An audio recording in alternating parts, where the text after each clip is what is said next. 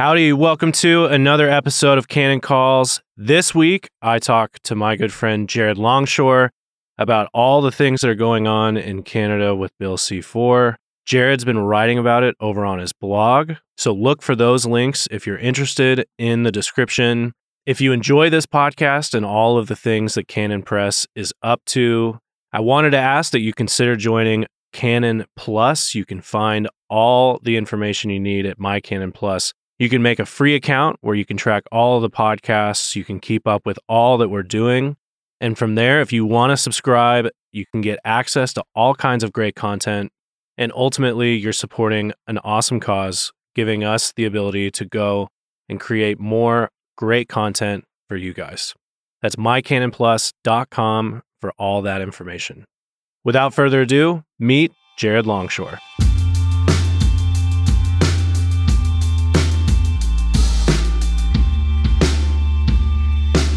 Now welcoming on special guest and my good friend, Jared Longshore, in person.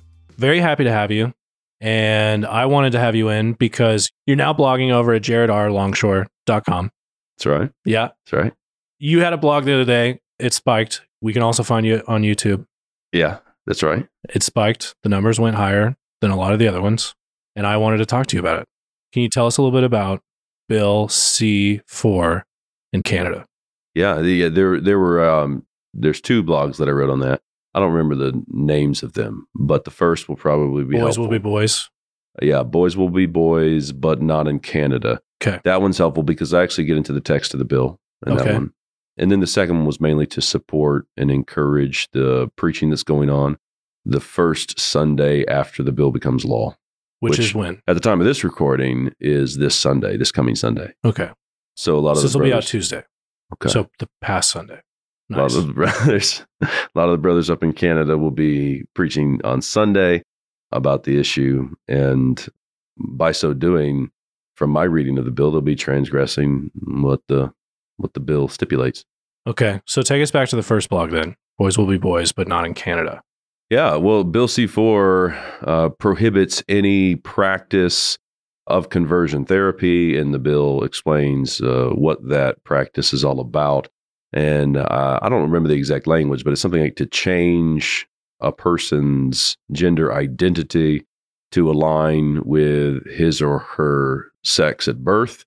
That's one thing that is forbidden. To change a person's sexual orientation to that of heterosexual, that's also forbidden. And then gender expression is also forbidden. So to try to change someone's gender expression so that it aligns with the sex assigned at birth or something like that. All of those things are forbidden. And of course, to preach Christ to one who is confused in those very ways is an attempt to change those very things. So, okay. So the verbs, I imagine, are important in the discussion of like what it is and what you're doing. Do you think as you read through that bill, like they have in mind like the 1984 movie scene where, you know, you have somebody like strapped down and there's the rat, or you know what I mean? What are they? So, I mean, you said they plan on preaching, which you think will violate that. Are they also concerned like all the way down to just like preaching? How would they, if you were to ask the people in Canada, how do they talk about it? The legislators? The conversion therapy, yeah. What is the verb they think of when they talk about that topic? Yeah, well, I mean, I imagine you could find legislators that are going to say they're only talking about the 1984 scene. You know, we're only talking about these kind of practices where, you know, you have the rats or whatever it is you're trying to do. You're trying to use electric shock therapy or whatever it is. And they might cite examples of that. I wouldn't claim that such things have never existed. Sure. But that's not in the bill. so the bill doesn't speak that way. Like, oh, yes, well, we only meant these kinds of things. Well, why don't you put that in the bill? Like, why don't you say, hey, if you hook up some electrodes or something like that, that would be fine. But that's the very thing that you did not do. And the very text of the bill says any practice that attempts to change or aimed at changing these things that I've already stipulated to you. So, yeah, the bill's horribly worded. And the very idea at the base of the bill is that the human being is the one that's in control of these things. I think that this is a neo-paganism manifest in itself. Meaning, by that, I mean this worship of the creature. So I think in one of the blogs I said little Johnny. It's either little Johnny or it's King Jesus, King Johnny or King Jesus. Johnny's in control of all things.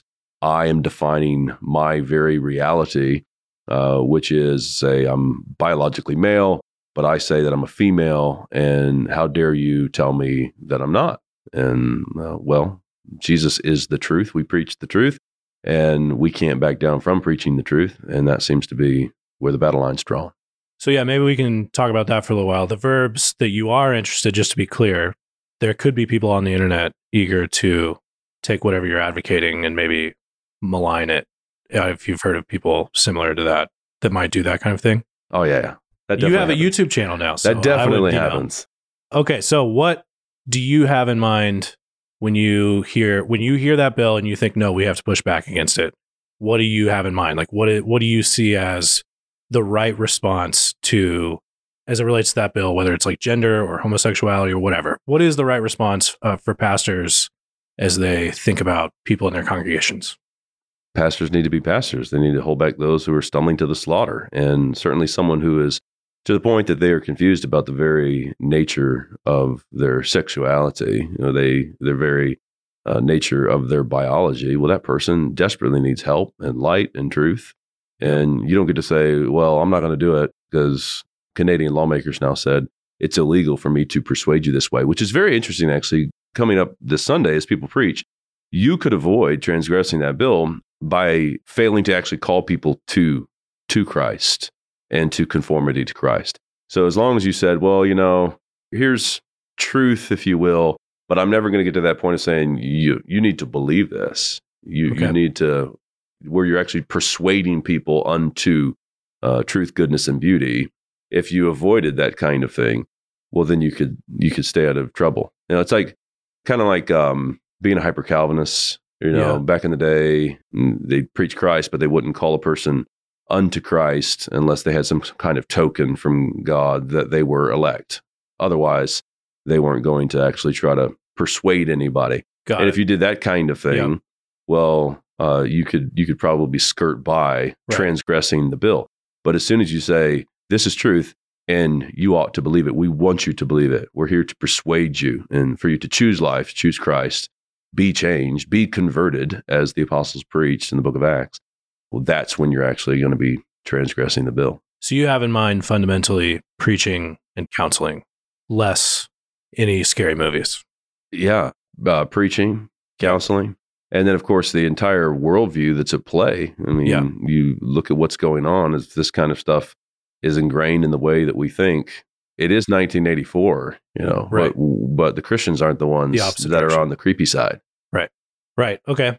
Do you see, so as you think about it and you thought this was something worthy of like talking about on your blog, do you see that it's something, so if you were to play the role of prophet briefly, where do you see it going? Like it's happening not very far from us, I suppose. Do you see that becoming a thing here? Absolutely. I think it's going to become a thing here. Canada seems to be a few steps ahead of us, but it's the same soup in the pot. Theirs has just been cooked up a little bit longer. So look at Romans 1. Where does the sexual perversion come? Where does these acts of homosexuality come from? They come from worshiping the creature. God gave them up to a debased mind to do what ought not to be done. They exchanged natural relations for those that are contrary to nature.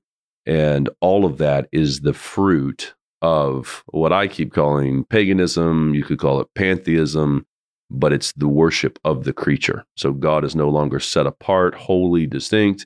We have created him in our own image to the point where we really believe that either the individual is God or individuals gathered together in society become God. Therefore, you have this form of statism. So there's different manifestations of the idea, but it's the creature's God.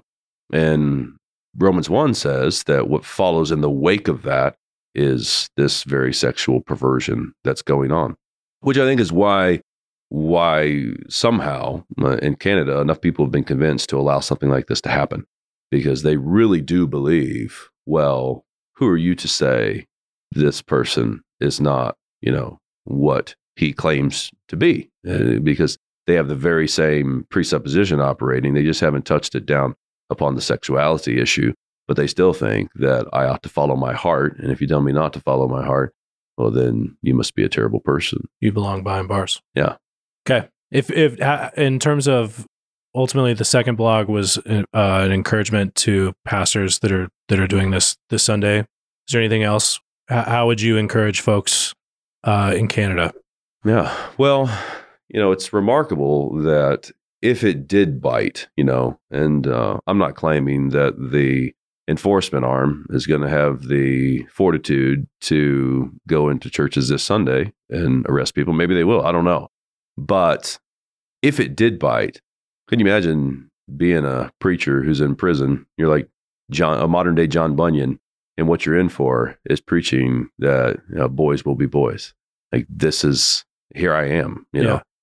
And they say, well, if you will just renounce the thing that you've said, the hate speech that you've engaged in, or whatever it is, the conversion therapy that you've attempted, if you won't make a practice of doing this sort of thing, that's the language of the bill, then we'll let you out. And you say, well, no, I have to. So I said somewhere a while back that, one of the troubling things is that, if I end up in prison as a Christian minister, I think I'm going to end up there for something that seems so silly to everyone. It's going to be, it's going to be this kind of thing. And a lot of Christians would say, like, why would you die on that hill? Like, and you say, well, I'm dying on that hill because this is a matter of life and death. Yeah.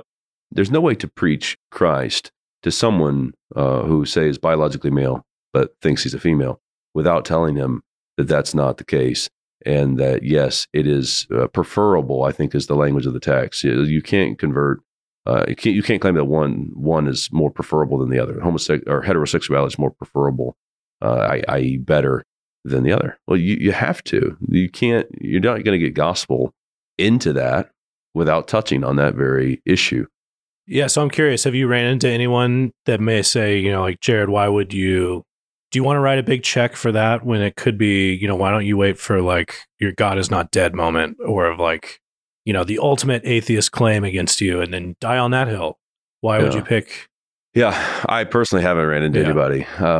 So I think those people are out there, but they might be making their claims quietly at this point, because more and more people seem to be actually agreeing and saying, yeah, this has gotten to a level that's really crazy. So I think lights are being turned on in that way, but not enough to stop Canada from doing what it's done.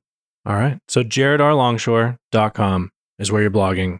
You also have a YouTube channel, Reformation and Revival, & Revival. I looked at it. By the way, you're on Spotify and Apple now too. Okay. So way to go. We can talk about the days, you talk about how we met. Okay. All right. Well, so we met back in the day, and I didn't know you from Adam's House Cat. Right. And the first thing out of your mouth to me. Yeah. Okay. This is, I was surprised you're actually going to go here. Hey, man, what's in your lip? Well, that's what you said to me. Yeah. And Jess Hall sitting there next to you. We had to wait a long time to talk to you, by the way. His eyes are big. Yeah. He was very shocked. You do have to get in line, take a number. That's what we did. And you said to me, what's in your lip? I was just watching you talk, and there's like traits and characteristics of you someone. Assumed that I was a dipper. I knew you were, and I asked, I knew you were, and I said, what do you have in your mouth? No, I had nothing in my mouth. You didn't. I didn't. But I was very suspicious. That was really funny.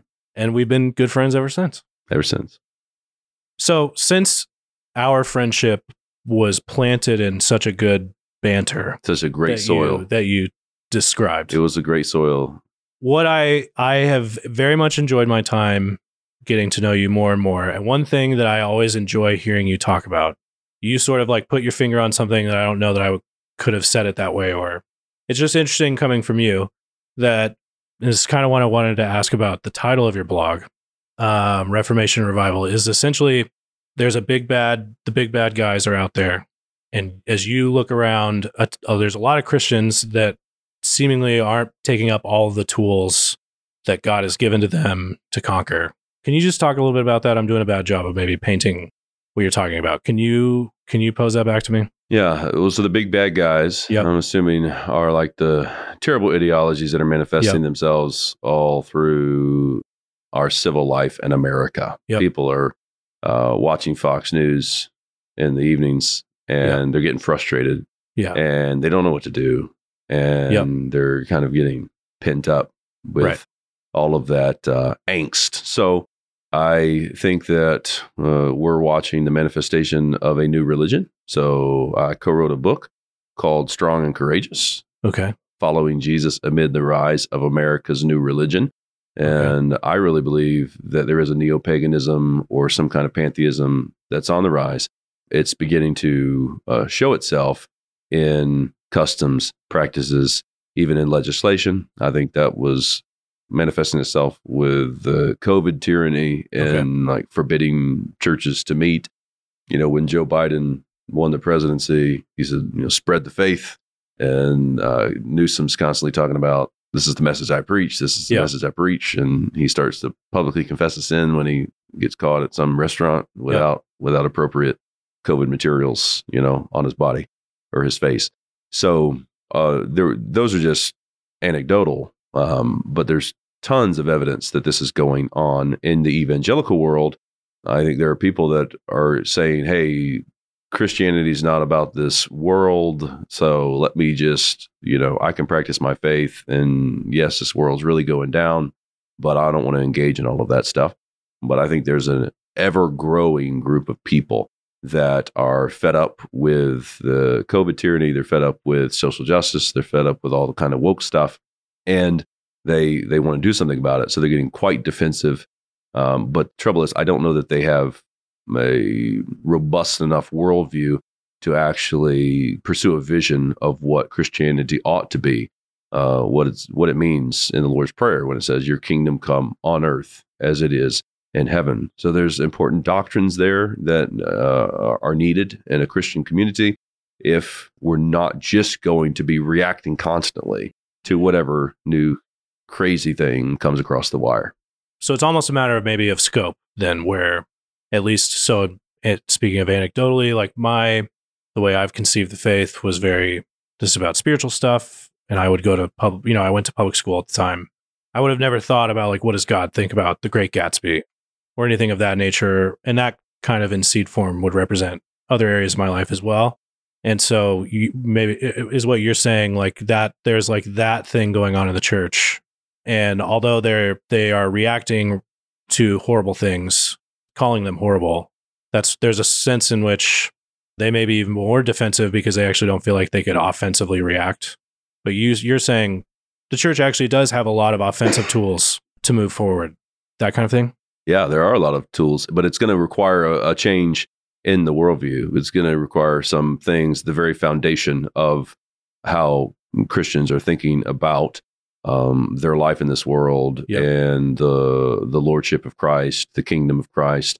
Those things are going to have to change. So I've said these defensive people, they don't grasp the lordship of Christ over all things, but they want good neighbors. And it's like, why can't we have good neighbors? Right. My grandfather and my father had decent neighbors who weren't doing these kinds of things. And that's what I want. Now, they would want the conversion of their neighbors too. So I'm not saying that they're just like total cranks that don't care about the eternal life of their neighbors. Right. But they don't grasp that Jesus Christ actually is Lord of heaven and earth. And therefore, everything that is must be brought under the lordship of Jesus. Okay, so I gave you kind of my anecdotal, this is where I was. Like, is there something that has happened in you personally, even just over your entire Christian life, where that grew? Or can you talk about that on a personal level that maybe then we can apply to like a church-wide level? Sure. Yeah. I mean, tons of transitions over the course of my life. I grew up in a church that preached the gospel of Jesus Christ, but it didn't have, there was a division of the sacred and the secular. Okay. So there was, it's weird too, because people wouldn't have admitted it. They if you put it on the table in front of them, they would say, oh yeah, that would be bad. They would assent to that. Yeah. But there was still the idea that, Sunday is it's our holy day. It's our day of worship. And then, we've just got to get through. We got to get through life. Yeah. And the only thing that we're about is conversion. Kind of get your ticket to ride. We need to do evangelism. But if you were to start to, consider Matthew 28 and what's the text actually say, what's involved in making disciples, of all nations, what's involved in baptizing them, teaching them to observe all that Jesus Christ has commanded. And you say, oh, there's more there. So that was kind of the upbringing, and it has been over time of coming to doctrines of grace, coming to all of that stuff. That even happened before this robust view. I would use shorthand of Kuyperianism. It's going to say, yes, Jesus Christ is the second Adam. He came, lived, died, rose again, ascended to the right hand of the Father, sat down at the right hand of the Father. All of the enemies of Christ are being made his footstool, and we are to offer ourselves freely now in the day of his power. We are to go about our lives in all of Christ for all of life. So I'm curious about this. I would think there's a sense in which the people you're describing, I would recognize as, maybe pre-2016. I think of people like Gary DeMar were so helpful to the church for a long time, specifically because he was like really railing against a kind of, premillennial ideal that we're talking about right now. But I almost think, I'll see what you think about this, but like today's like who I think particularly poisonous to the church are actually guys who, if you didn't say Abraham Kuyper's name, would be a lot closer to where he is on like, no, the faith has to like reach into politics or economics or all of those kinds of things. Does that make sense? Those are the dangerous guys? Those are the dangerous guys now.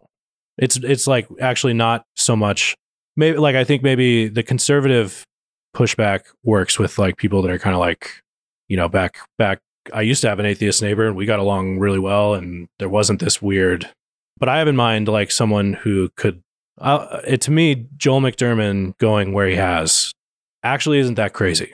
Guys that wanted to go and like transform the city for Jesus Christ and then went woke. Yeah. Yeah. That's like a different person than what we've been describing. Right. Right. Like it's actually somebody very much closer to you, I would think. Yeah. Yeah. I have, where we're at in the game now is important. And I think we're at this point in the game that I'm about to tell you. I think that there was the Young Restless and Reform movement. There was that whole community. I mean, Acts 29, all of that wanted to go and transform the city for Christ. Chris Tomlin's "You're the God of this City" was on everybody's playlist. Yeah, everyone was wearing plaid. Well, For the City, there was a book called "For the City" by the pastor in Austin. Okay, everybody's wearing plaid. Savage. There you go. Wade hasn't stopped wearing plaid, so he's still got it. That's great. Which is like it's not cool anymore. Yeah. So plaid guys are dangerous to the church. Yeah, and that's a while back now. You know, but that I do believe a lot of those guys went awry, and the woke stuff happened. There was just like, rather than proclaiming Christ to the world and seeing this transformation that they longed for, there was a syncretism. There was a binding to the world's principles. Don't you think those guys have gotten pretty far with being like, oh, our white grandpas don't actually think justice applies to things like the social realm? Or, it's almost kind of like what maybe a Kuyperian guy gained a lot of ground in the same way, meaning something very different. But I just mean rhetorically, I think like they're actually not very different approaches, just very different ends. Right. I think that what happened to them justified a lot of the people that would say you ought not to have ever been out there doing that anyways. Right. That's not what exactly. It's not what the gospel's about. Right. The gospel's about individuals being converted, and that's it. Full stop. And the implications, the all of Christ for all of life. Well, that stuff, look what, if that was the genuine article, then the Acts 29 network, wouldn't have suffered what it suffered. Right. And so I think that response community that might truncate things or minimize things is big on the rise. And there's a lot of people that don't like what's going on socially that are flooding those ranks. And what's so weird, I mean, just be honest with my own personality. I love our brothers that went out there and they wanted to transform the city, and they ended up where they ought not to have been. I just love them to death. I'm like, I hope that what's going on here, I mean, Canon Calls is a Canon Press podcast, all of what Canon's doing. I hope there's like a recovery mode for them. Like, oh, here's a group of people that say, hey, you had something really right. Yep. But you need you need your large print Bible this time. Take your large print Bible and then we'll go for it. So this other community, by the same token, I love them too. Like, you just got to love the guys that are like line upon line, precept upon precept, and work out the applications at home. Like, I'm just gonna Bible studies. We're not wearing plaid. I'm wearing khakis. Yeah, and this is my thing. You love them too, but I do think there's a huge swelling of those ranks right now.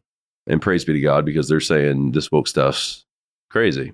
And so I still think we need a recovery of maybe a Kuyperian vision and I believe people in all of these camps are yearning for that. They're wanting some kind of way to live out, what they see in the text, and to do that in community, and to do that not just when they're having a Bible study on Philippians. So, yeah, I think that's the lay of the land. Awesome. I think, as I said, that was when I heard that you were going to do the blog as well as the YouTube channel. I think that I really believe that is where I'm most excited to see your content, is because the way you had articulated that to me in the few times that we got to hang out, I was most interested in. So if that's something you're interested in, go find Jared's stuff. It can be all found at mycanonplus.com. It's also at jaredrlongshore.com and on YouTube. So go find those. Jared, thanks for hanging out, man. Thanks for having me on Canon Very Calls. good. Yeah.